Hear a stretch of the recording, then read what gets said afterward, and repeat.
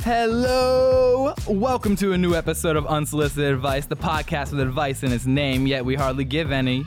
I'm here with my co-host, Evan. What's Evan. up? What's up? Feeling good. Today's special because we are here at Stand Up NY Labs on 78th and Broadway, right above the famous club bearing the same name. Pulled a couple of strings, moved to the big house. Anyways, we have a great show for you guys today, and we're just going to toss around ideas, thoughts from the past election, and look towards the near future. Before we get into it, I want to introduce our two awesome, successful guests, both with a steady knowledge of politics and everything else under the sun. Sitting across from me is JD. Say what's JD. up. Hey, what's up? There he is. That's JD. Is that an American accent? No.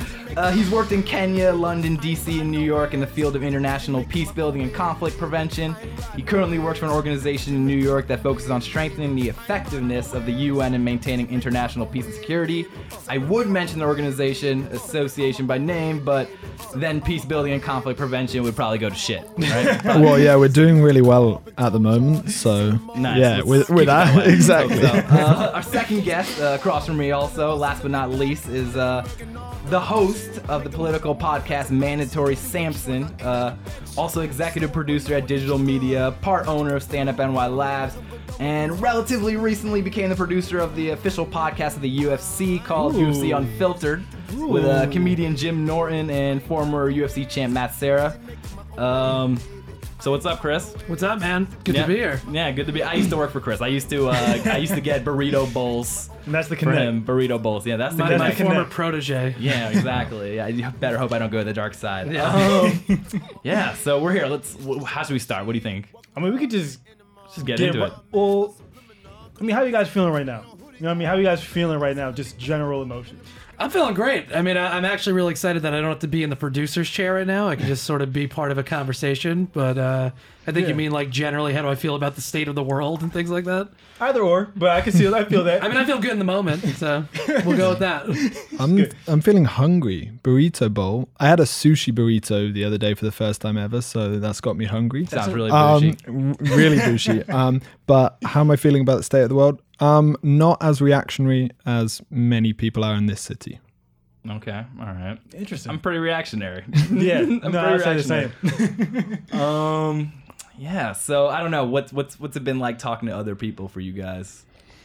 Other people with different feelings about this election. Yeah, I mean, so the crowds I operate in, UN crowds, are Friends from Home, which is England, and is probably very liberal individuals in this city. All of them share the same horror with the election results, and none of them understand how and why it happened. But I don't know.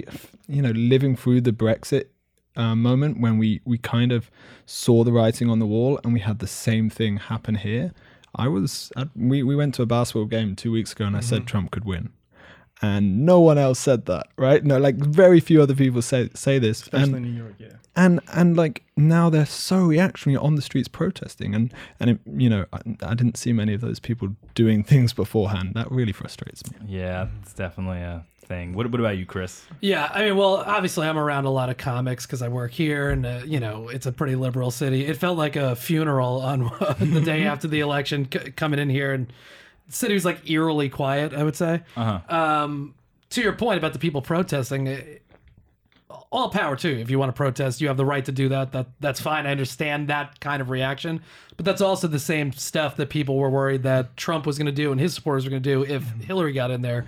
So it's a little bit, pot calling the kettle black kind of moment. I think there's steps you could take structurally and politically that I don't think that's going to address. Trump is your president. You could protest that he's not, but it's not really going to go anywhere. But again, if you want to do it, feel free to go do that. Yeah. But The one thing I'll say is, so the day after I had class over at Fordham, and talking to a lot of the professors, you did see a lot of that same, very fatalist reaction. A lot of people were very worried about their the future of their research opportunities. I had people, some of the professors were talking about how they had contacts at the National Institute of Health that were actually very concerned about their funding and things like that. So for them, it was like my research, my policy, my plans moving forward could potentially be jeopardized. And for a lot of the students, that was reflected as well. My mentor did say though that a lot of people, and I think you see this in the protests and everything, are experiencing a very cathartic reaction. Like they're going through a very open form of therapy. I don't think anybody that's the thing. I don't think anybody believes that this protest is going to affect the election results in the slightest. Right. But it's almost like I have all this energy because I am so shocked that I need to do something, whether it's protest, whether it's sign the petition, at least in the immediacy, in order to somehow rationalize that I'm still engaged with this country. Right. Yeah, I think you're right though about the, that's a legitimate concern that funding's going to get cut and things like those are concrete things that could actually happen. Again, people can go protest, but I think there's, a lot of issues at stake that should be taken care of first, which is get money out of politics, publicly financed elections. There's a lot of things that could actually be done, putting protections back in place for different voting groups that were excluded from the election. There's things that you can do, but of course, people are just not panicking. It's not as sexy as protesting, though. Right. Yeah. No one wants to actually read. No, it's true. Stuff. And, to the point of, funding cuts, that's not unique to a Trump administration, right? That's a Republican. Right. And it's a Republican administration that's going to do that. So, though there are some severe and serious aspects of this next administration that we're going to be very scared of and are going to affect many of our lives. But it's not a unique thing to Trump. The unique thing to Trump is his rhetoric and his lack of qualifications. But the people around him are going to be exactly the same people that have been there, that were around Bush during Bush's administration, and that have been in Congress for the last 8 years or 16 or 20 years. And one thing that keeps coming up at the UN and people are really upset about is actually for the UN and the US's relationship over the past 8 years, we've had the glory days. It's been the most constructive US administration in terms of engaging with the UN, addressing it through multilateral, using multilateralism to actually try and achieve aims rather than acting unilaterally. We're going to go backwards on that, which is a severe shortage. But Clinton's foreign policy wasn't going to be good. Mm-hmm. She may have reacted and engaged well with the UN, so people's job may have been easier here. But I don't know if the world was going to be better. So there's some severe kind of things I'm playing through my head that are really contradictory, and I think many of us are feeling the same thing. Yeah, I was talking to somebody else. It's not that I'm upset that Clinton wasn't elected. I'm upset that Donald Trump was, and I feel like a lot of people are trying to rationalize the fact that you had such a significant portion of the country. I don't want to say, because there are definitely people that were fully behind Clinton that were, dismayed that she's not in office. But I think there's a large portion of people that are also upset that it seems like that rhetoric was validated by a substantial portion, of the country. And they're figuring out, how do I come to terms with this? How do we move forward? How do we heal this? Yeah. But to your point, the rhetoric, like you're saying, it is the same kind of conservative Republican rhetoric that you've heard. It's just turned up a notch. He was just less afraid to use the words that other politicians were going to use. But he did run pretty much on standard Republican orthodoxy. Absolutely. And, the things that are going to be at risk are abortion, are going to be climate change. The rhetoric on immigration is worse than the Democrat administration. We know those things, and they are traditional Republican, and that's why he actually managed to get votes. Right. I do know people who are horrified by his rhetoric that voted for him because they're Republicans. Mm-hmm. Just regarding the rhetoric, I want to come back to the policy actually stuff, but I was thinking to myself, would it be beneficial for Donald Trump to at least just look into the camera, have a press conference and just be like, I didn't mean all that stuff. I was just trying to get elected. Does he have anything to lose? I feel like he only has something to gain from the people that are really worried, because, the optimistic Trump supporter, or at least the person who says it's not as bad as you think it is, will suggest, oh, he's just, playing the electorate. He kind of did it. I mean, he just did the CBS interview, over the weekend where he, they asked him about the wall and he was like, yes, I'm going to build a wall, but there also could be some fence. Like he toned it down a little bit. And he said that there's certain aspects of Obamacare that he likes, which isn't, repeal and replace Obamacare on day one, which is what he ran on. The question is, and I think to your point about the UN, that there's sort of been a golden age, the lack of respect and trust in institutions is going to skyrocket under a Trump administration, and that's the problem. Even if people are doing the job and reporting that Trump didn't follow through on this promise and he said this and he's actually doing the opposite, who's going to be holding him accountable? Because I got to assume a large percentage of his supporters don't trust the New York Times or don't trust the Washington Post. They're not going to listen to it anyway. So how do you hold him to account? Which means there's no point him doing that.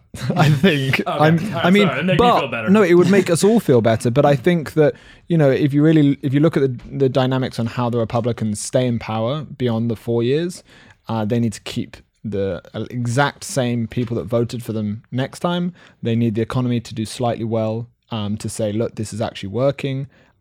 So they don't need to change anything that got them elected, in my opinion. Mm-hmm. So I think that whilst there will be some kind of reconciliatory tones, I don't think it will be as extreme as we want. Oh, that's upsetting. No, so that's very like there's this you kind of mentioned it. There's an idea kind of that people are using almost to make it seem like it's not as bad. Like not every Trump supporter, supported the rhetoric. They voted along party lines. It just so happened that Trump was the person that their party nominated. But when you go back a couple months, they had so many options. Like there were so many people on that GOP stage that they could have chosen from. And like you're saying, like he ran on a traditional Republican platform. That wasn't that different from what was different was how he delivered it. Yeah, and the key thing as well that was different was the anti-establishment. I mean that does emerge in some other Republican candidates, but it was that this drain the swamp idea that obviously is not going to happen because he's going to surround himself by the swamp and become the swamp. Right. But that idea that these people have failed you dramatically, and I'm here, I'm offering what you want, I'm saying it in the way you want without those people you don't want. Right. And that's what did it. And I think that's part of the same argument where people, say that the Trump people and the Bernie people are the same. Obviously, the policy is dramatically different, but I think they're addressing the same issue. That they just think that the solution to the problem is, well, it's just the people in office are not listening to us for whatever reason. Let's put Trump in there. He'll listen to us. He'll get rid of these people.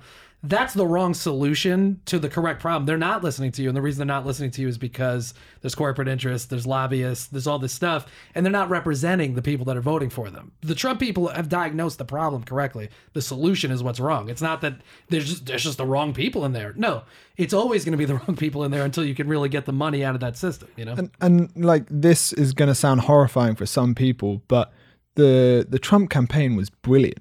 Yeah. I mean, brilliant, like as in we didn't want it to be brilliant, but it's kind of the same way. It was so successful. Yeah. And the DNC and the Clinton campaign, I actually have friends that worked on it and, people that I, very dear to me, but they did a really bad job identifying what was going to get them into the White House.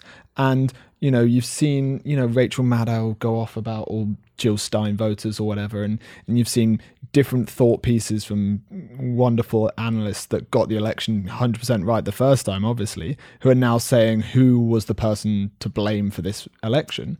And none of them are laying it on the DNC. And ultimately, it's the DNC's job to do that. And they failed massively. They didn't identify the problems in this country. And so there was no solution in order to appeal to the electorate. Perhaps you guys know this better than I do, but was there any particular voting bloc that literally, if that had switched over, that would have won the election? Like, I know it's like collectively our fault, but that's a lot to hope for. Angry people. which isn't a demographic. Right. But. I think 63% of non-college white women voted for Trump, which was a huge percentage. Then I think Democrats assumed that they were just going to get a big percentage of women, particularly white women, which they didn't get.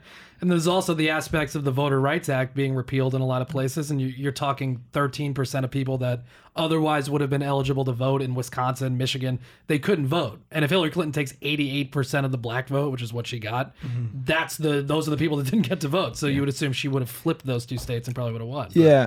Absolutely. But I mean, the glaring statistic really for me was the final vote tally. And if you look at Obama's vote shrinking to Clinton's, and you look at Romney's staying pretty much the same with Trump. So Trump didn't do anything different. It was just protected the lead. Protected Same the game plan. just sat there. And Clinton failed to get those Obama voters out for one way or another. People will say sexism. People will say racism. People will say economic, disenfranchisement. But they failed. So that's now really the task, like working out how in 4 years' time they're going to do something about that. Yeah, and Obama's vote totals dropped from 2008 to 2012 as well. So Obama ran on a very liberal, progressive change, hope message that I don't think he delivered on as well as people wanted from 2008 to 2012. And you see that continue with Hillary. She ran really as a moderate. Bernie was the alternative to that. And that's why there was such fire behind the people that supported him, even though, a majority of the Democratic base didn't actually know who he was. So they didn't end up voting for him. But if you look at presidential candidates now from 2008, 2012, 2016, I'm talking about not just the final nominees, but also candidates during the primaries. And there's only like 3 that stand out that had a message, right? Obama had hope. Bernie had we need a change. And Trump had make America great again. And Clinton's message was not Trump, and that's not a message. right. Yeah, that's very real. So, I mean, yeah, it sucks. No, there's also this kind of, with this election that there's this sense that the country after this election is more polarized than it's ever been before. I don't know if that's true. But the way in which, you have social media outlets that can collate different sources of information, whether or not you have, your uncle who's listening to Breitbart News or your people over here listening to whatever NPR, something like that. Yeah. So you have these self-selected groups that are it's like a feedback loop of, self-conformatory news information that might not be inherently wrong, but they're feeding into very separate ideologies. And I feel like a lot of people might be frustrated when you look at this election, you see there are very disparate groups of people that view the world in very disparate ways, and we're not getting any closer to communicating with one another. And if anything, we're getting, further away. Oh, yeah, go ahead. Yeah, I mean, we have similar problems in the UK, and the UK is like 70 million people. Within England, it's 60 million people. And in this country, there's 360 million? Yeah. I mean, it's gigantic. And between the two coasts, there is worlds that I've never seen, that most of us have never seen, and most of the people that write about these things have never seen. And I understand it's so hard to kind of bring these worlds together. I mean, ultimately what this election is showing that the elites, whether they be on the Republican side or the Democrat side, have failed to do this over the past 30 years. And a new voice has come up and has offered the people in the middle something that they didn't have before. So I think this election, that there are silver linings for the result of this election. And I mean, they're backdrop by like terrible, horrific things that may happen. But the silver linings are that we really have to re-identify how we approach politics in this country. We have to re-identify how we can connect with people outside of our liberal bubbles. And so, who knows whether we'll do a good job of it? Who knows in 12 years' time whether we'll be in a terrible, terrible place? But, if we actually do a good job of it, if we actually invest resources into it, if we actually invest, serious people to go to these areas and work out, well, how can we get you back on our side, because we believe our message is actually the right answer to these problems that you're facing.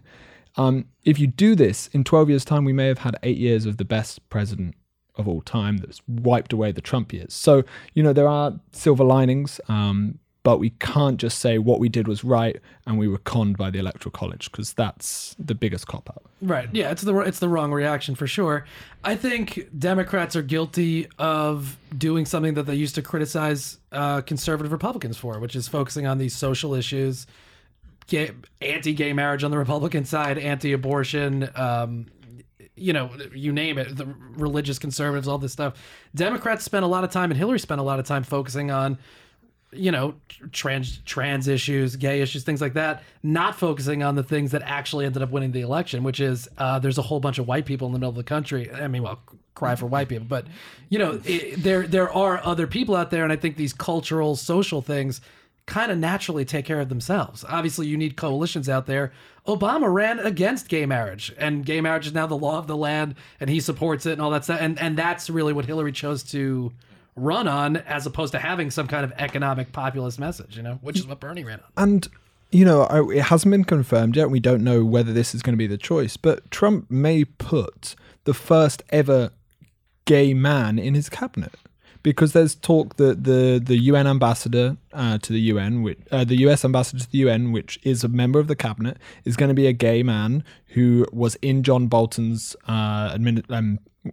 team when they were at the UN. And I mean, if we did that if the Democrats did that, they'd be lauded and being like, well, this is the best thing ever. Watch what the reaction will be when the Republicans do that. So there is this, as you say, this complete contradiction. We're doing the same thing that we criticized the other sides for.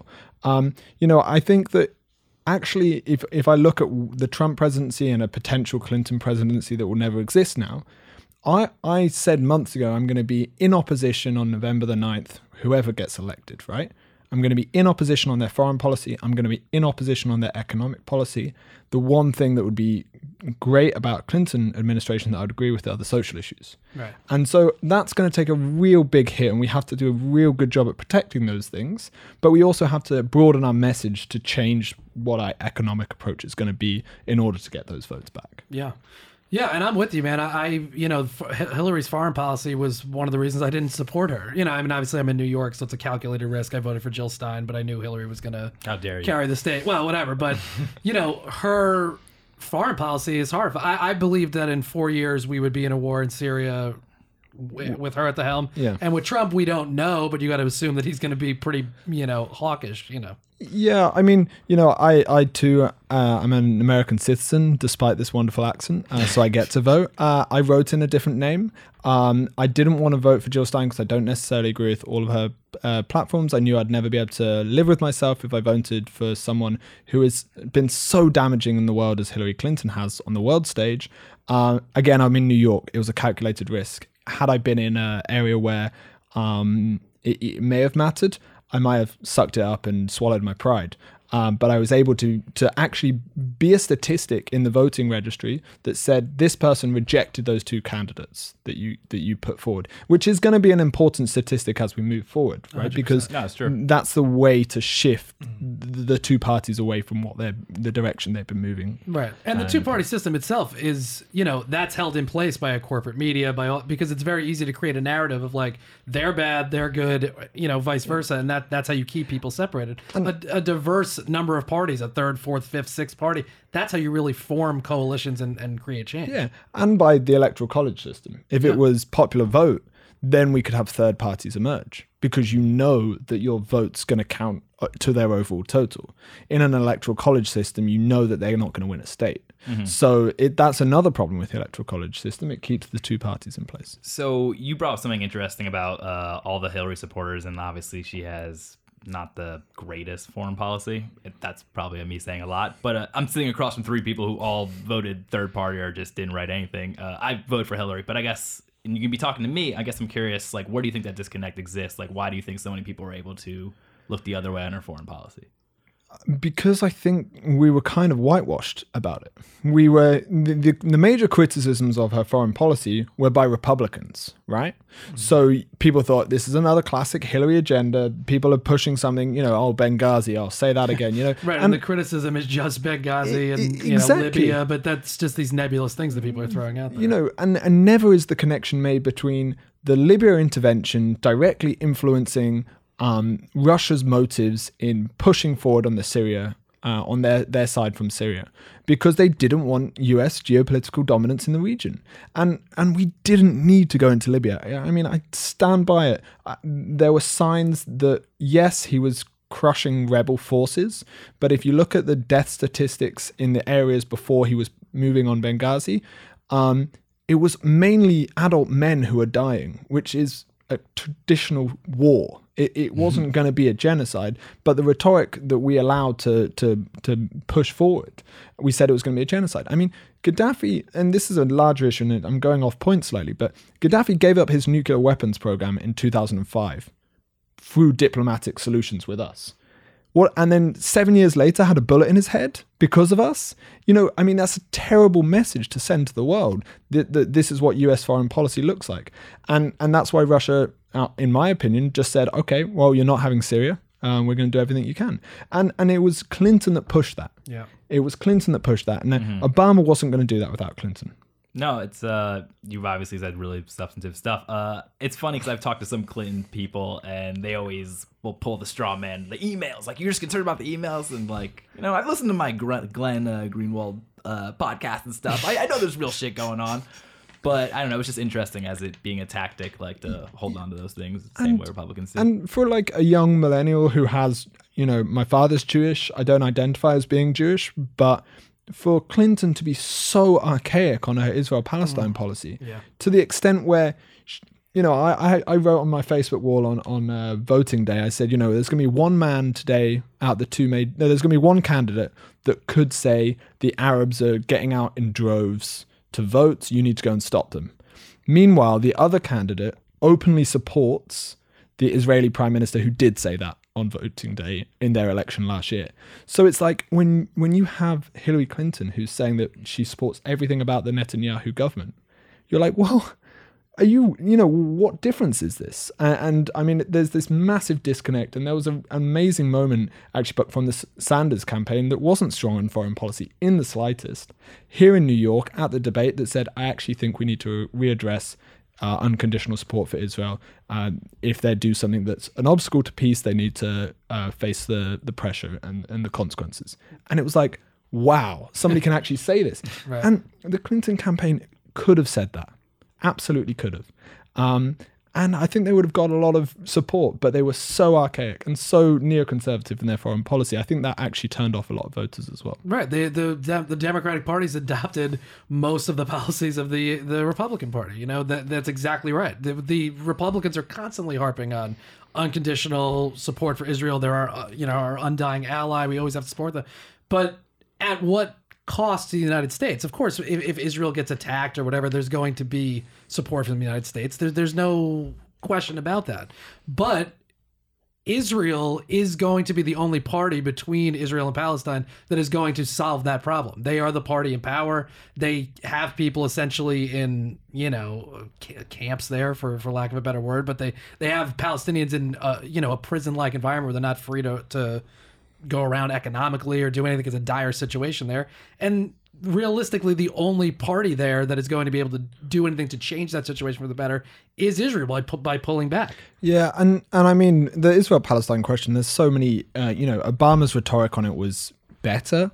Obama's been saying at the UN, and the US mission have been saying, we're going to do something on this for 2 years. Which is why Netanyahu has shunned him. And absolutely. But, and actually, I think something's going to happen over the next 2 months. They always said they were going to wait till the presidency is over. They expect the presidential race is over. They expected Clinton to win, and then they wanted to push something forward. I think they're going to do it regardless now. Even just today, they announced they're doing an arms embargo for South Sudan, which they blocked for 2 years, and now realize that they have to do it because Trump won't do it. So there's some change in the way the Obama administration is pushing stuff forward. But one thing about the Israel-Palestine issue, and this may be a silver lining again, and it's slightly horrible to look at it from this way, but Steve Bannon, who got appointed, who's been put on Trump's transition team, is an open anti-Semite. Yeah. Yet the Republican Jewish Congress and all of the, anti-defamation league organizations have said, no, he's a strong supporter of Israel. He can't be an anti-Semite. It's absolute bullshit. And it's like, and it's like, okay, Israel comes first. Actually, hating Jews comes second if you like Israel. That's fine with us. And it's such bullshit. And maybe this will be the thing that actually moves Israel-Palestinian kind of support away from just pure two-party support. The Democrats have to adjust their policy. And Keith Ellison, who's been put for the DNC chair, who's been nominated for it, is brilliant on these issues. He's the best person in Congress on this. The organizations, the Palestinian organizations that work in DC, he's their major supporter. I mean, actual for a two-state solution, actually for justice for Palestinian people. So if he is the DNC chair, maybe that's moving towards the area we need to. If they put someone status quo, I mean, I don't know. We're not going to be in a good place soon. No, so what you're touching on is a lot of like very real, very, poignant, palpable issues about kind of what it means to support a candidate, moving past just domestic policy, But also kind of what you guys touched on way back also is that Trump just touched on what most people cared about personal to them. You know what I mean? So there's like a level of disconnect when it comes to the fact that you have a candidate that can, go abroad and do whatever they wish because the layman has no real way of, tapping into that, because whatever news source you're consuming has an agenda in that regard. And they know they could use foreign policy in that way because the average person doesn't really, doesn't have that experience. The average person isn't every day working with, looking at Israel-Palestinian relationships and things like that. And one of the things to me is the fact that you had a president that just got elected that you only had to appeal to white male voters to get him. You know what I mean? Like if you looked at any other demographic, if you would base the election on any other demographic, Hillary would have won, foreign policy aside. And the personal frustration for me, looking at what everything you say being true, is the fact that it still almost doesn't matter when it comes to our election results. Right. Well, Trump, that's make America great again. We're going to put America first. He literally cut out that entire portion of the argument for his supporters. It wasn't even an issue. And some of the scariest moments of the debates when Syria was brought up and what to do there was Trump's, legitimate 2-minute rambles about no-fly zones and, well, we got to protect, we have to set up a green zone or whatever he was saying.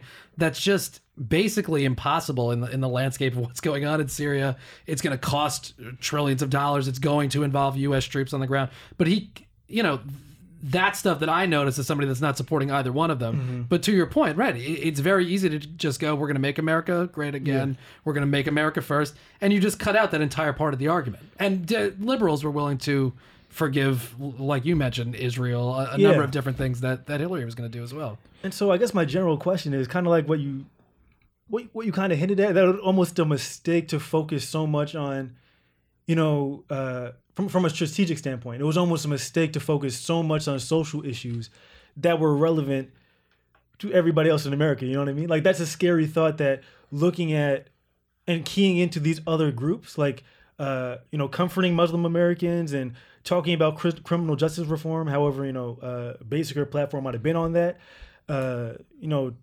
talking to Latino, Hispanic Americans to a fault, you know what I mean? Yeah, you're preaching to the choir. That's the thing. You have those groups already. And I think it's important, that Trump ran on this fearful rhetoric, like you were saying.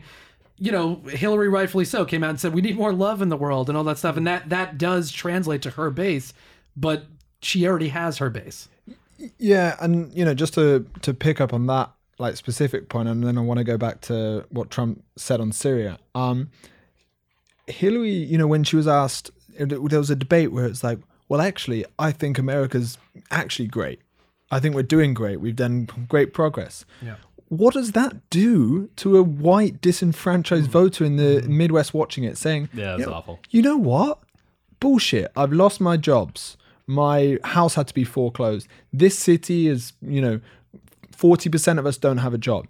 I mean, what? We don't have clean water here in Flint. how is this country great? And I mean, it was so out of touch, and it is a massive disappointment, I think, for the people on her campaign, that those messages couldn't resonate with the targets they were going for, the extra voters. And I saw a tweet the other day about when Trump mocked the disabled reporter, and the tweet said something like, "I will, for the life of me, never ever be able to understand how this wasn't the end of his candidacy." Oh, I saw that same thing. And it was like, yeah, like me neither. But we're gonna have to, because it's like our assumptions, I think, were wrong with the way these things are going. That point really signifies that we need to change our approach on this. And like you did say, Trump's Syria plan was incoherent, which it is. He was actually the only one in the entire debate, so in the primaries and in the presidential, that said something that actually made sense. And he said, we need to stop arming these people in Syria. We don't know who they are. Absolutely, yeah. No one else said that. Yeah. And actually, if I was going to be able to do something about it, that'd be the first thing I'd do. Stop weapons going there. Because the more you fund people that you give weapons to people you don't know, the further away a political solution comes. So, for all of his terrible foreign policy statements, he said one thing that really, really stood out. No, you're absolutely right about that. But, Evan, you say, how do you get this other population and what do you do? I mean, not even necessarily get, what I mean? Because that still makes it kind of like almost like a partisan issue. Like, how do we, bring them to our side? Like, how do you just have that? For example, Van Jones just did this, piece where he went to Middle America, went into get ready for 40,000 of those over the next yeah, exactly. I know. But, is that what at the end of the day what you have to do? Because when you can't trust, the pundits, because they do have their agendas. They are trying to, enforce whatever candidate they believe will be the best, whatever future they think is for the best. So is that the future where you have to actually, have these, interventions where you just go sit down and explain, like, this is what this group of people is feeling that you might not have access to? I mean, there have been those pieces done throughout the election, and all of them indicated, there were very few of them, but all of them indicate that they thought Trump was going to win. Right. And I'm reading in one of the books now, it's called A Wild Ride Through Trumpland. It's by Andrew Sidechek or something. And he... I mean, it's incredible. He talks with people that have no reason to vote for Trump, but vote for him because he tells it how it is. They don't trust the Clintons. They don't trust the political elite. They don't think he can follow through on what he's going to say. They wish he'd shut up from time to time. But perhaps he's the best chance they've got. So, understanding this, and it's something we never did. And Gary Young, I was telling Evan before he came in, who is the best journalist alive, who was the Guardian's US correspondent. He lived here for 10 years, left last year, wrote this incredible piece on what it means to be a black man in America, looking at it from an outside perspective, having a son who's grown up as a black American, and this juxtaposition. And how Obama's failed certain areas. And he came back this year. He did a month in Indiana in a small town, talking to local voters in the run-up to the election. He released a piece yesterday that was just unbelievable. And it was just everything that needs to be said was in that piece. And now we're going to have 1 million people go and try and do the same thing in a really incoherent manner. But we've got to understand, we've got to appeal to these people. We've got to stop seeing them as the other. There was a terrible Jamil Bowie article on Slate yesterday saying there's no such thing as a good Trump voter. If you write something like that, just end it. What is the point? Well, right, but that's the exact wrong reaction, right? You can keep dismissing the exact block of people that cost you the election, or you can actually try to figure out what happened. Well, but here's the issue that I know a lot of people are having. So you're a disenfranchised person, and you're black, like myself. You might be Muslim American, you might be gay, LGBTQ, whatever have you, and you just saw like we've covered already, millions of people endorse this person that flagrantly disrespected your entire identity and your entire being. And it might not be that they hold those beliefs, but as a lot of people say, they thought it was acceptable. It wasn't a game changer, Now you could say the same thing. You guys made the point about Hillary Clinton and both their foreign policies, but as we know, the average person doesn't really have, access to that type of information. So it's almost like, how do I rationalize this large swath of America that heard that and said, like, all right, like it's not the cleanest thing, but we could roll with it, And we know, and it's not like just like it was talk.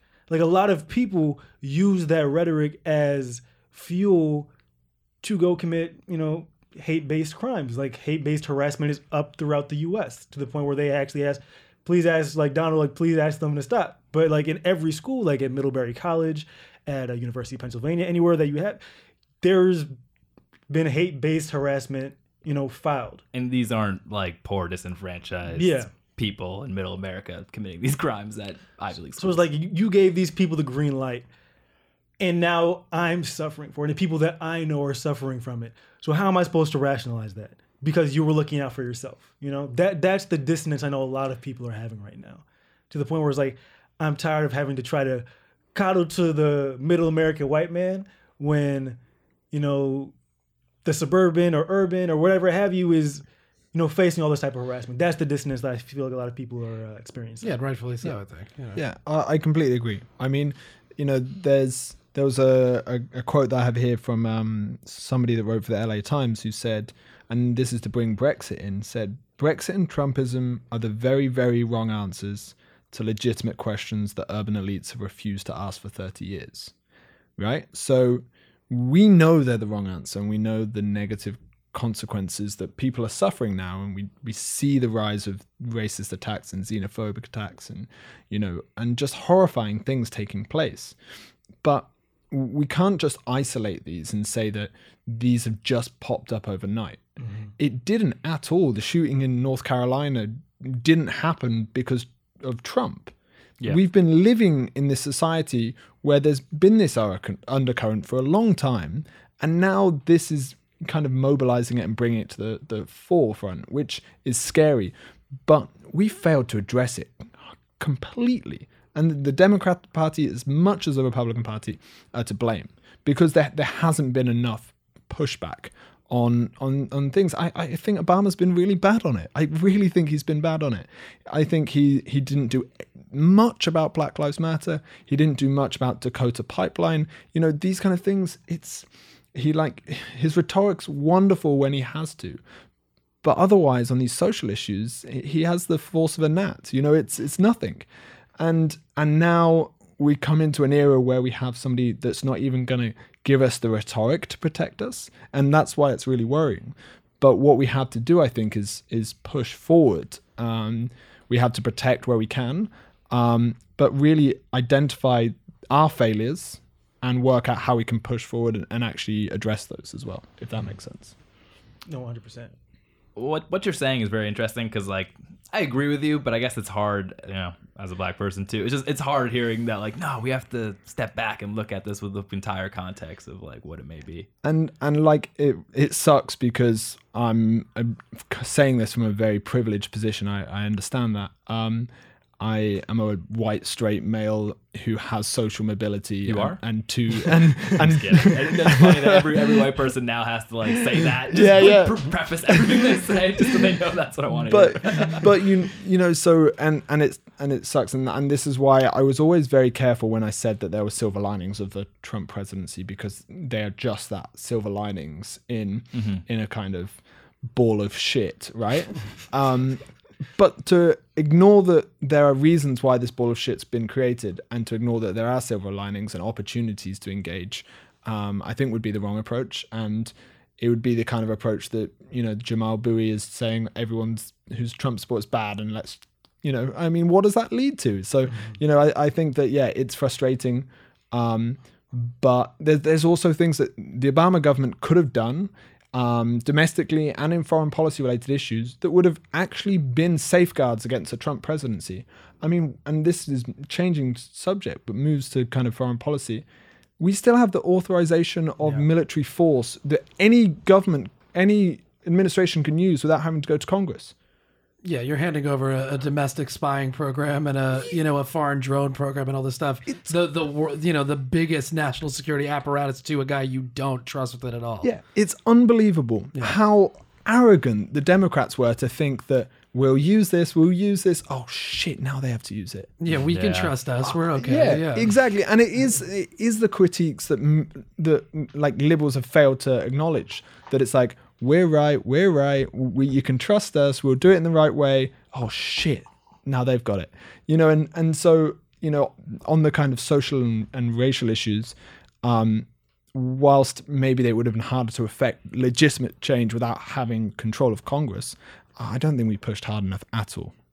And probably many of those reasons, I think maybe the last 2 years of an Obama administration was gearing up to ensure that Clinton got in. And so it's been a missed opportunity for sure. Dang, y'all are going to make me want to take my Obama poster down. Really bad. I would take Obama back in 2 seconds. Absolutely. And he's... I'd take Hillary in 2 seconds, but it's, it's not the situation we're in. Yeah, I'd maybe take Hillary in 4 seconds. But, Obama is a statesman.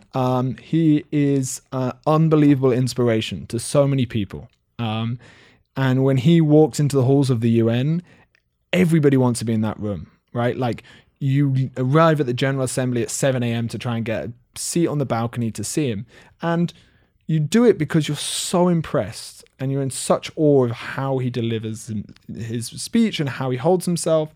And he has the best media team of all time that deserve Oscars because they make him out to be the most personal, fun guy in the world. He probably is really fun, but a lot of that is whitewashing policies, right? Mm-hmm. And I don't necessarily think his policies have been the greatest. Obviously, he's made great strides with things like the Iran deal, which was a massive accomplishment, but he hasn't gone far enough on many other issues. Now, when Trump comes into the UN, people are going to get up at 6 a.m. to go and sit in those things just to see the shit show. Yeah. And that's one of the things that's going to be horrible. Like, he is not a statesman. He does not. It's like Boris Johnson. I mean, it's just it's embarrassing. But I think that's part of the appeal. Like, people are going to try to diagnose, and of course there's economic issues and there's all these other things that factor into it. But there is an element of people in the middle of the country that are just like, yeah, I want to see him get up there and tell these people that I don't like at all, fuck off. Let him take his pants off in front of the UN. You know what I mean? It's like that type of just visceral thing. Yeah, absolutely. And the lies of his campaign fed off the anger, right? So I think really what the challenge is for us is to work out how to feed off the anger without lying, but appeal to people. So how do we get past this right-wing fascist populism and actually say coherent, legitimate things that have answers to this anger? In England, for Brexit, the Leave campaign has said the EU cost us £350 million a week. We're going to spend all of that on the NHS, the National Health Service. Yeah. And what they did was they put buses to go around London, and they had this big bus that said 350 million, leave the EU, it will go to the NHS. In September, they said, no, there's no extra funding for it's complete bullshit. But these lies work really well. So we have to work out how better to challenge these lies, but how to actually feed off the anger by giving coherent and solutions. This is something I talked about on the last, I guess it's MSP, my podcast, Mandatory Sam's podcast. Great podcast. Thank you, sir. MSP 104. It was like the one we did right after, the election. We were kind of breaking it down. And, my thoughts about it that I wanted to tell people that were listening is like, don't be hyperbolic about this. There's going to be legitimate, actual policy concerns and things that Trump does that you can be a critical thinker about and actually lay out the case as to why they're not good. You don't have to say he's Hitler. You don't have to say, that's taking it to a level that it doesn't need to go to. That you've already lost people with that. Tell them why the policy is not right, and there's going to be plenty of opportunity to do that. I think that's kind of what you're talking about there. That's what happened with Brexit. Yeah, completely agree. I think rhetoric, he just says it in a way that you're horrified that he says it. But I don't know if his presidency is going to be that different from George Bush's. And George Bush's presidency was really bad. So, this isn't like, he's going to be fine. It's going to be very bad. But it's not going to be the end of the world. And anybody who's... I think it could be the end of the world. No. Anyone who says you can never trust Donald Trump with the nuclear codes, that's the best argument ever to get rid of our nuclear weapons. Sure. And the fact we haven't done it knows that he's not going to do anything, right? Nuclear weapons, we have them because they're a deterrent. Everyone understands this. We wouldn't have nuclear weapons if we could risk having a crazy person like Donald Trump be elected. So please stop using that argument because it's not true. I hope that's the case. I would love to believe that. Believe it. To me, I think there's something to the idea, though, that people believe that because the United States has existed in this form for, hundreds of years and we're going to, that all these things are in place, that it has to keep going. I don't necessarily think that's the case. And I think people maybe should be more concerned about that. I hope you're right. I don't think we're going to go into nuclear war with Trump, but the possibility exists. And I think to just assume that because there's that many nuclear weapons, we kind of figured that a nut like Trump could get in and he's not going to use them. I don't know that that's necessarily the case. Well, if we're in a nuclear war, we're all dead. So there's no point worrying about it. I mean, I honestly think if we're truly scared as a country about Donald Trump using our nuclear weapons, and if the Democrat Party want to say that even once, they have to make that a policy platform for them to run on next time. Otherwise, it's the same arrogant approach that they've took throughout the election, saying you can trust us with them, but not these guys. If we can't trust one single person with them, we shouldn't have them because we could all die. Well, and that's right. So, and that's the conversation that should have started the day after the election. It's like, if you don't like these things, what about this? I mentioned this on my podcast today. What about the superdelegates that liberals were very pissed off about in the Democratic primary process? Start talking about that now. I haven't heard anybody mention the word superdelegates. And you're not going to hear about it for another 3 years. It's really upsetting, though, because if we had the superdelegates on the Republican side, we wouldn't have had Trump. And if we didn't have the superdelegates, we would have Sanders, and then we'd be having a very different conversation. Right.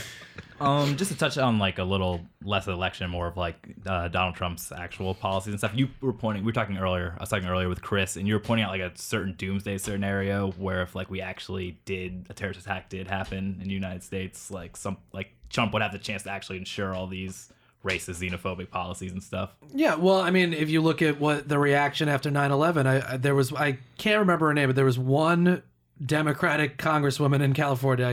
I think it was Barbara Lee, maybe. Yeah, it was Barbara Lee. Yeah. Absolutely. One person voted against the use of force. And who on the Democrat side was whipping up support? It was Clinton. Yeah. So, but to the point being, and like you're talking about the Democratic arrogance of like, well, you could trust us with this stuff, but now it's in the hands of somebody that, you poll the Democrats, most of them are going to say they can't trust him.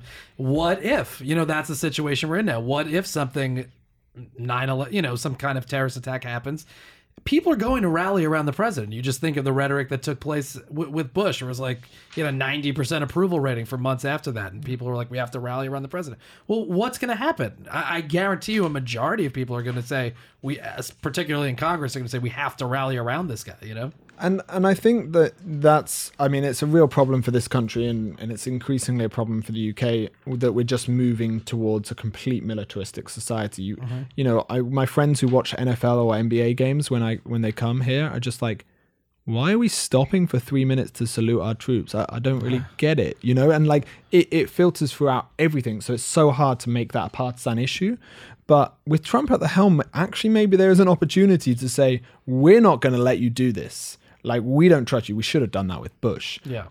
We weren't in a position to do that. Maybe we can actually look at it rather than, voting because we're emotive patriots. We can actually say, I don't trust this guy to do anything or do any foreign policy reaction that involves the use of U.S. troops overseas. My girlfriend's brother is in the Navy SEALs. My cousin is in the Army. I don't want my congressman to let Donald Trump do anything with those people. I didn't want Bush in exactly the same way. I don't want Obama. I prefer them not to be there. I think that if something bad does happen, again, I just go back to the checks and balances that we didn't put in place, that the Democrat Party failed to put in place. And so now it's maybe even more important to push back on this and actually get Democrats in Congress to say, we were wrong here as well. And that's a progressive platform. That's the thing that was lacking in this election. Hillary kept saying, I'm a progressive that likes to get things... Wait, do the impression. I like the impression. I'm a progressive that likes to get things done, which is just that's a moderate. You're running as a moderate. And what you're talking about, these things that are actual structural changes you can make to the way the government functions, run on that. That's a progressive ticket. Yeah. Do that. And if you asked Americans to suggest how much of the US federal budget was spent on its military, and then do a kind of comparison on how much do Russia and China spend, do you think spending's reduced, these kind of questions, they would get it so horrifically wrong. Well, we have to make the military great again. Rebuild our military. Absolutely. Yeah. But we spend 60% of our federal budget. Yeah, that's which is unbelievable. Right. And no one ever has that question to say, this is wrong. And this is, again, a progressive platform. But, if we're scared about giving people like Donald Trump the power to use that, then we need to put checks and balances in place to ensure that doesn't happen in the first place. Totally.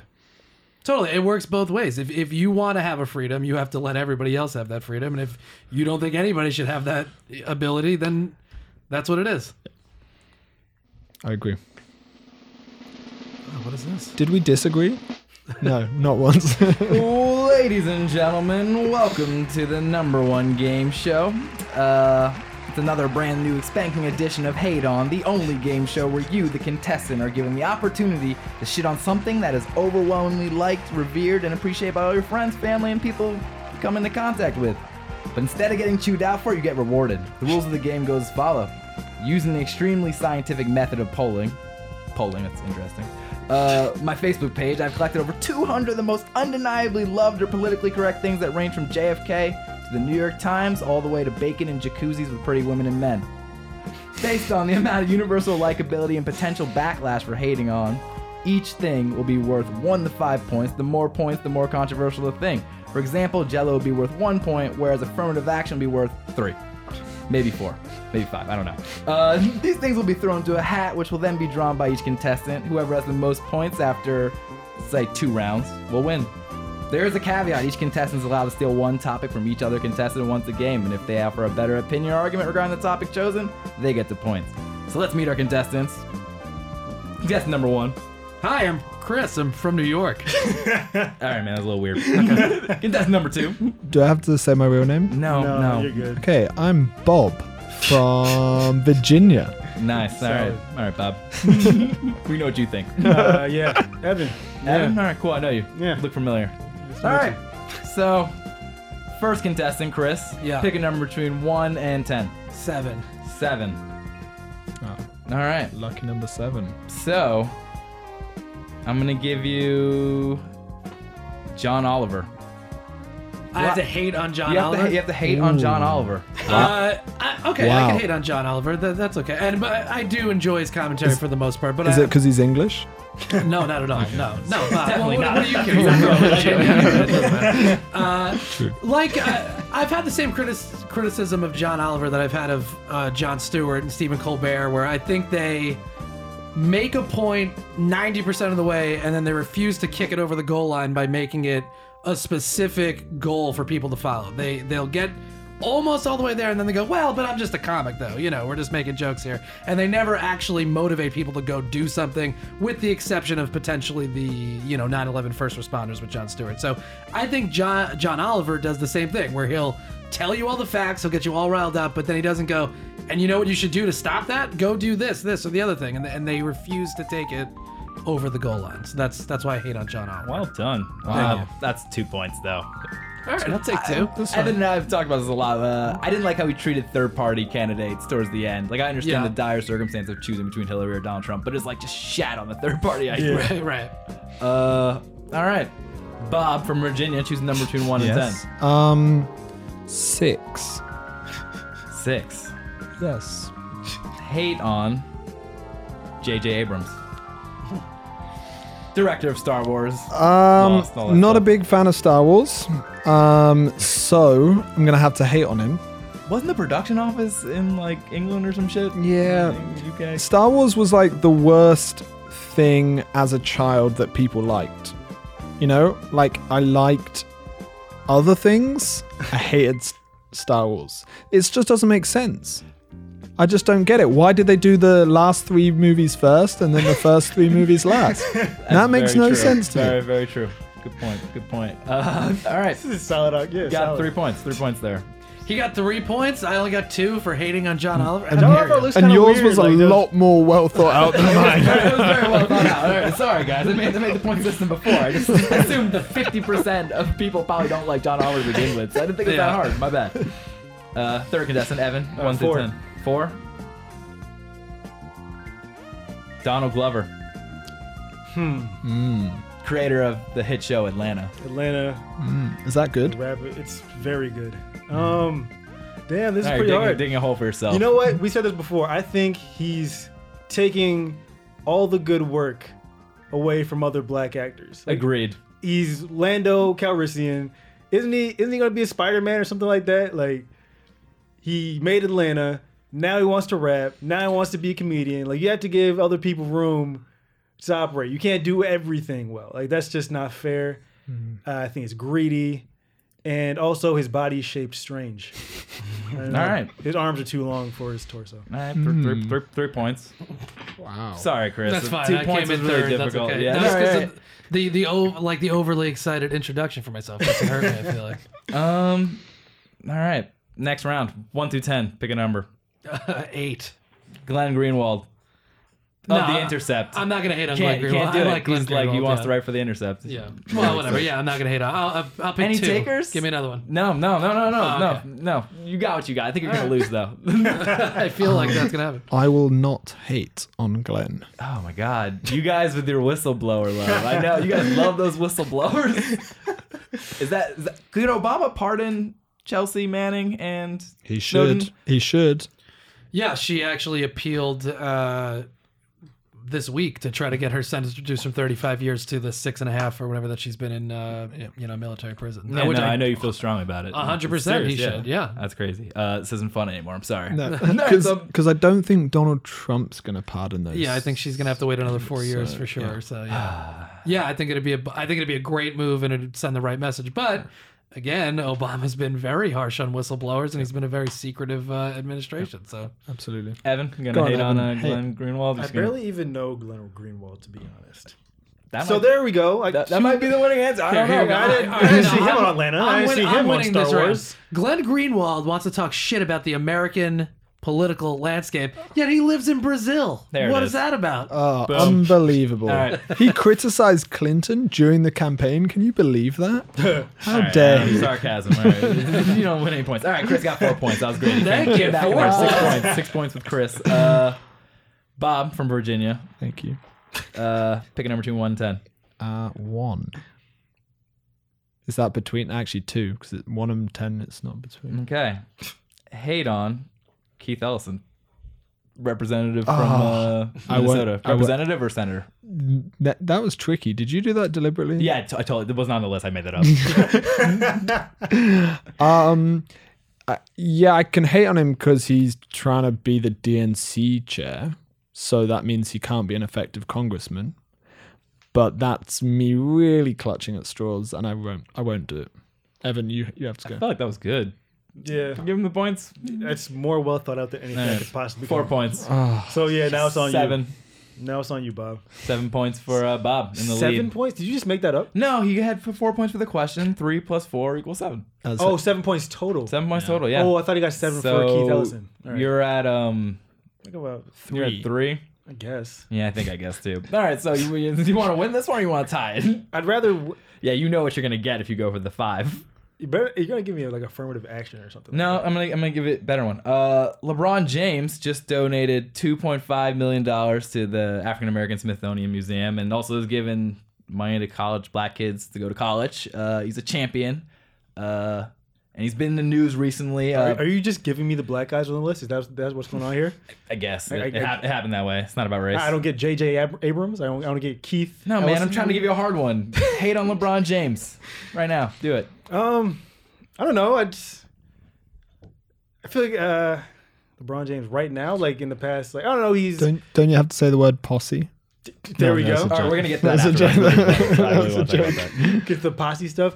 No, I mean, not a fan of his game. I think he walks strange. His feet go too far out. His hairline is an easy target. He's too big to be a real human. Space Jam. Space Jam potentially Monstar. He's my least favorite of the Super Friends.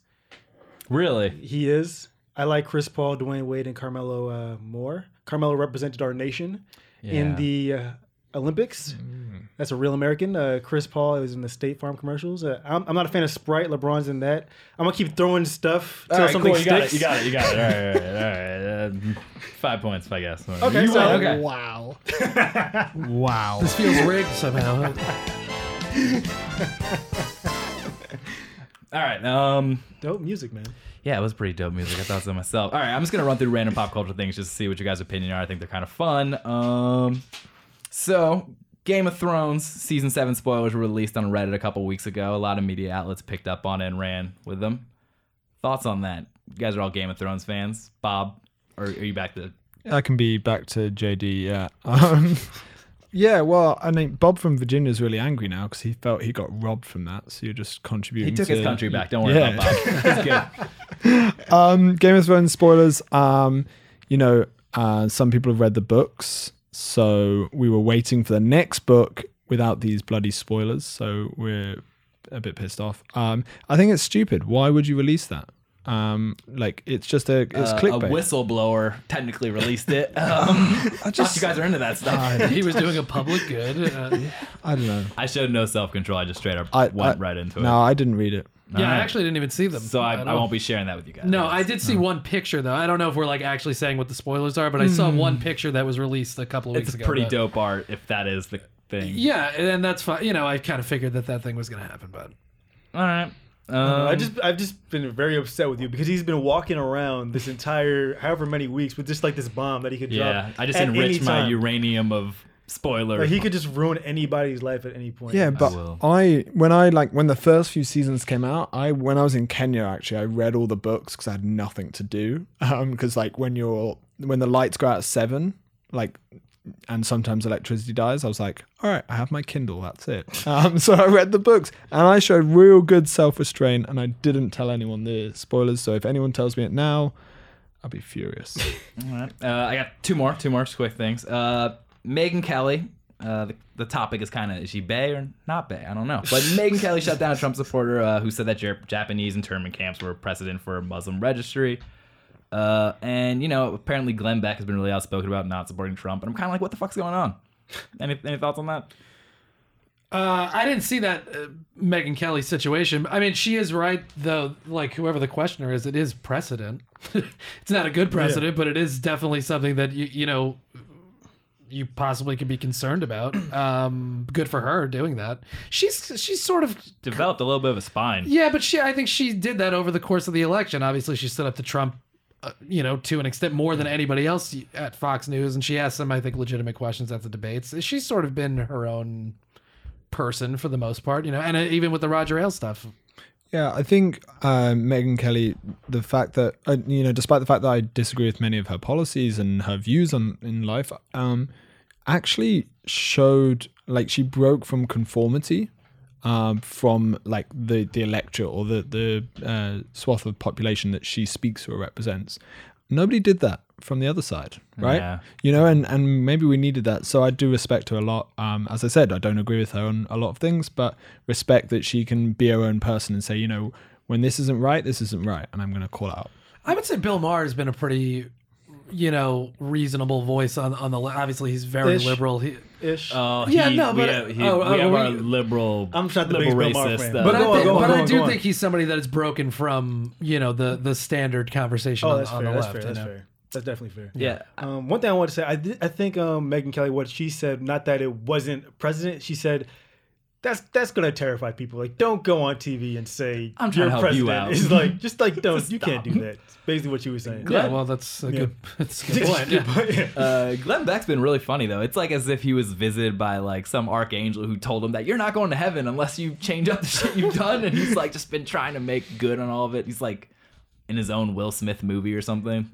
Will Smith kind of just has to Yeah, well, I think he looks at Trump kind of as like a Frankenstein, monster that he helped create. I mean, he escalated a lot of that rhetoric on the right, and then kind of, he's doing whatever his own show now. But he was at the forefront of this with the Tea Party movement and all that stuff. And like we said, Trump is a a hair away from that. He turned the flame up just a little bit more, but he's saying things that started in that part of the echo chamber, you know? And the last thing, just because we've been talking a lot about rhetoric, I thought it was interesting that this happened, and JD had mentioned it, that legendary coach and current GM of the New York Knickerbockers, I like saying it because it almost sounds like I'm saying a slur, but I'm not. Phil Jackson finds himself... So do I. I love saying it. Shut up, Trump. Exactly.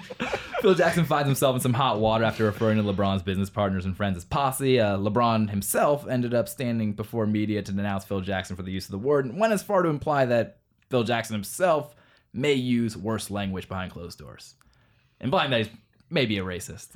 What is wrong with the word posse? Can I ask? Because I kind of like heard this. So I actually like seen a lot about it. So basically, it's just, I think it's the most classic example of a misunderstanding. Posse is literally a word. Like if you look up like multiple definitions, it both means group of friends and like group of criminals. You know what I mean? Oh, okay. So it's like one of those things where it's like, and it obviously does have a little bit of like, I think Stan Van Gundy came out and said like, I use the term, if I'm thinking about it, I don't ever really use it about white people. I think it's one of those things Phil Jackson probably just thought it was like, just a fine thing that it's him and his, hip posse. Right. What what they have is what they do. I don't think he meant anything for it. It was in the context of a dismissive conversation. Like whatever you're doing is just holding up, basketball operations. When we know LeBron James probably like he's probably planning on giving, millions of dollars to the African American Museum with his friends and stuff like that. Wait, I wonder if that was planned. That was great PR for him to do that right afterwards. But yeah, so I think it's just like a general misunderstanding that a lot that's kind of like come at the center of like a larger conversation about the PC culture and about respect and what you call certain people, things like that. But I mean, I suppose there's also questions about perception and assumption, right? So if LeBron and his friends perceive that to be a racial term, then we need to address that, right? If Phil Jackson had the assumption that it wasn't a racial term and the perception is that it is, we also need to address that. I don't know, but I don't think Phil Jackson used it to imply anything racial. As you say, Stan Van Gundy is probably the same. He probably uses it, doesn't realize the racist connotations, if there are any, right? So I think it's important to have the conversation. I don't think it should be, a mountain should be made out of a molehill, though. Well, no, I don't think I've heard the word posse used in 10 years. I don't remember the last That's time what I've I heard mean. it Like, come it's up, just this weird kind of thing where it's like, so I get it, like, because people generally code language. There are a lot of words that we use in our everyday life that thug, are whatever, during the protest. Thug, gang, monkey, things like that. Yeah. That inherently these aren't racist terms, but you could use them in a particular context in a particular way. It's going to have racial connotations. It's going to, posse's a weird one because, I mean, it's a synonym for gang. You know what I mean? Like you could use it in that form or fashion, but nobody really uses it to begin with. Right. Well, Trump said hombres during the debate or whatever he said. That's like, you knew what he meant. Yeah. It's like, geez, get out more. Stop watching John Wayne movies. No, pretty much. That's exactly what it is. It's like, and there's that level of disconnect, I think, that can result in, a microaggression, and I think that's a... See, but this conversation, like the microaggression conversation, all this stuff, this is part of the let's say the reality. That's part of the reason why, part of the backlash against Hillary, and I'm using air quotes, liberalism and all that stuff. I get that it's a relevant conversation in a lot of ways, but it's also an annoying conversation after a while too, where you can't say anything without some offense being taken. I'm so glad we got here. But just to, I think, I don't know what Phil Jackson's reaction to LeBron's comments were. But He's going to be smug. He's not going to give a shit. Okay, but the best thing he could do is say, I'm very sorry that it was taken in that meeting. It wasn't my intention. Will be very careful using those words again, understanding how it can be taken out of context or perceived. Yeah. End of the conversation. But then to chastise him about it. Yeah. If he doesn't do that, sure. But if he does, if his approach to it is actually sorry. Yeah, no. If in his heart of hearts he knows he didn't mean anything by it. And this is the thing. I think even if he says that, the reaction's still going to be kind of venomous. Totally right. He could just tweet, "Oh, sorry, man, I didn't know."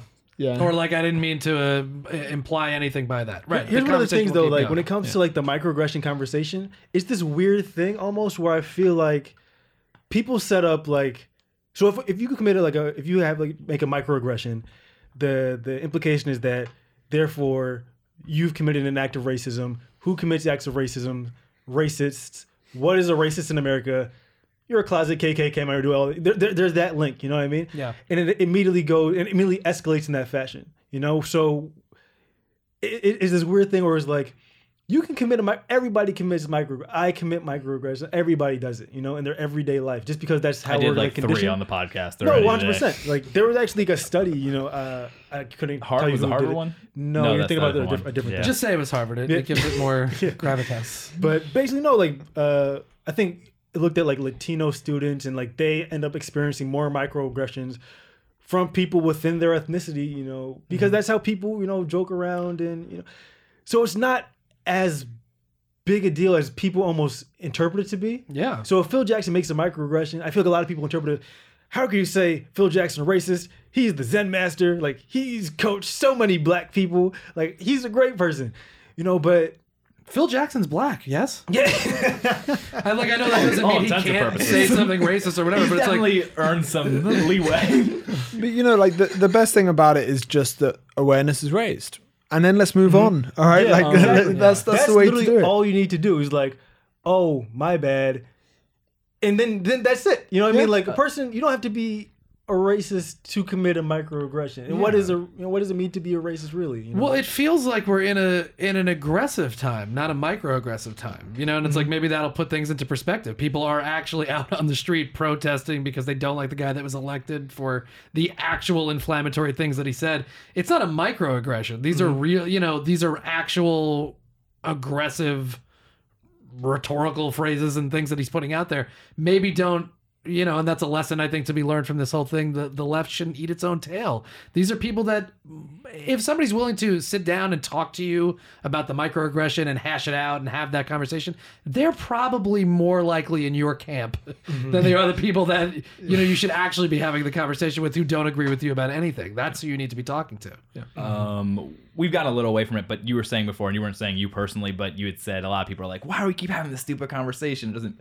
The thing that annoys me, I guess, is Well, I think that it's an annoying conversation at a certain it's point. even annoying. You know? It's even annoying to have, honestly, even being on the other side of it. But I feel like people who are usually at fault of committing these quote unquote microaggressions and stuff, or saying racist things to begin with, they act like pages of the dictionary have been ripped out. Like there's literally impossible not to say something, and I just don't think it's that hard not to wear a sombrero every day. Like I just don't get that. Yeah. Even I've made jokes like, I'd be screwed if my friend group was the most diverse group ever, because I wouldn't be able to say anything about anyone.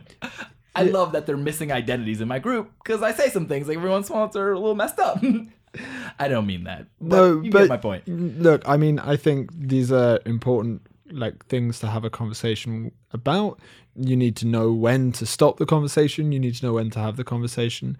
And this really, again, I'm kind of going off on a tangent here, but I suppose one of the things that's most disappointing about this election is the rejection of kind of intellectualism and actually having ideas and, you know, being able to voice your ideas in an intelligent way or be able to challenge things. And so that's really upsetting, and it links with the microaggression thing because, you know, it's like, oh, this is bullshit, this is PC, this is political correctness gone mad, right? But, you know, sometimes you need to have those conversations, and like we should celebrate people that are willing to actually explore new things and kind of dig deeper into the language we use is just a small example. But we also need to know when to stop that as well. And I want to say one thing also, like I feel like something that often gets lost in the conversation about microaggressions is also, I mean, it's not just like people are just getting their feelings hurt, they're ultra sensitive, you know what I mean? Often, and what the research has shown is that often a microaggression at the onset, you know, it has a very, you know, micro effect. Like it doesn't do, like somebody like passing by touches your hair, somebody passes by, you know, says something about, I don't know, your how you dress or something like that. That's a very micro effect. What ends up happening and what gets seen in the media is the cumulative effect of microaggression that often occurs. And what you often see is, for example, black people that often go to suburban schools, one of the most common, you know, things they get written up for is for getting into fights because of racism. Like that's what they'll say. Like I got into a fight because this person was being racist to me, and that's bad. But you don't see the little things, those little tiny microaggressions that add up. And it's kind of unfortunate that we end up having the conversation when it's at the nth level, when it's usually like, this is the 15th time today somebody told me my hair looked like this. This is the 15th time today I saw, Bob from Virginia wearing a mustache and a sombrero. I'm trying not to see that today. You know what I mean? Yeah. It's like the cumulative, traumatic effect that it can end up having on somebody. And it sucks that we end up having the conversation when you reach that nth level, Right. Well, and I think fair point, and I think that is what it is, right? It's like the individual thing isn't necessarily the problem. It's when you deal with it over the course of a year or 2 years when you're at school, and then you hit a breaking point. I think part of the conversation, though, has to be on the part of the person that feels microaggressed against.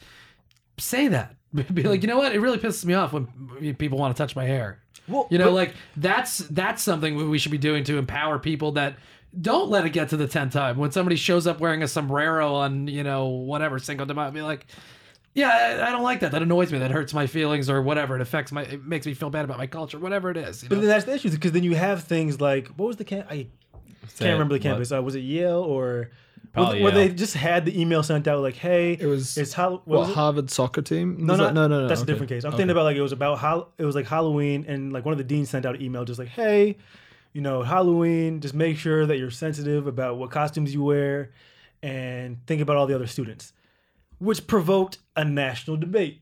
Yeah. You know what I mean? Didn't another teacher also say, it doesn't really matter, like wear whatever you want, respect people? I think one of the professors said, and this is what it comes to, like, people end up having these conversations about larger moralities, and they're using these, micro issues as kind of like battlegrounds for that. Yeah. And what he basically said was, college is a time where you're supposed to explore and challenge ideas. We don't want to coddle these people. That's not a statement on, whether or not it's offensive to wear a hat.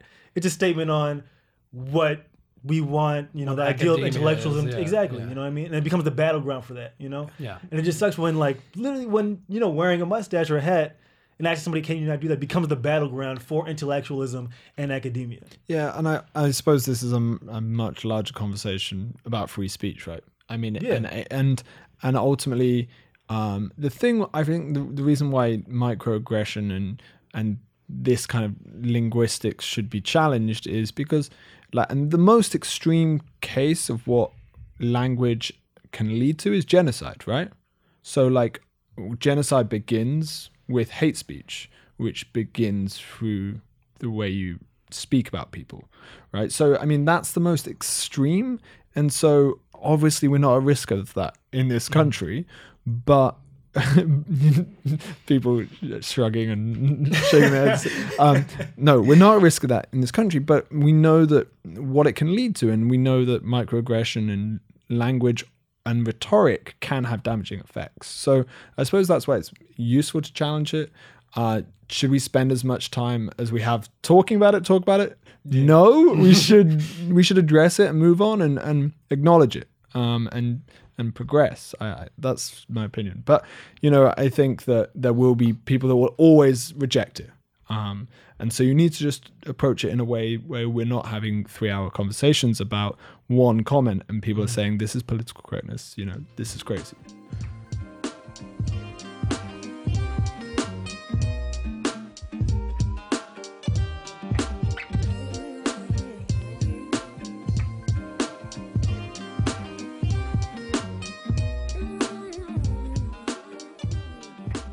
We're gonna wrap up now. Yeah. This has been fantastic. Great.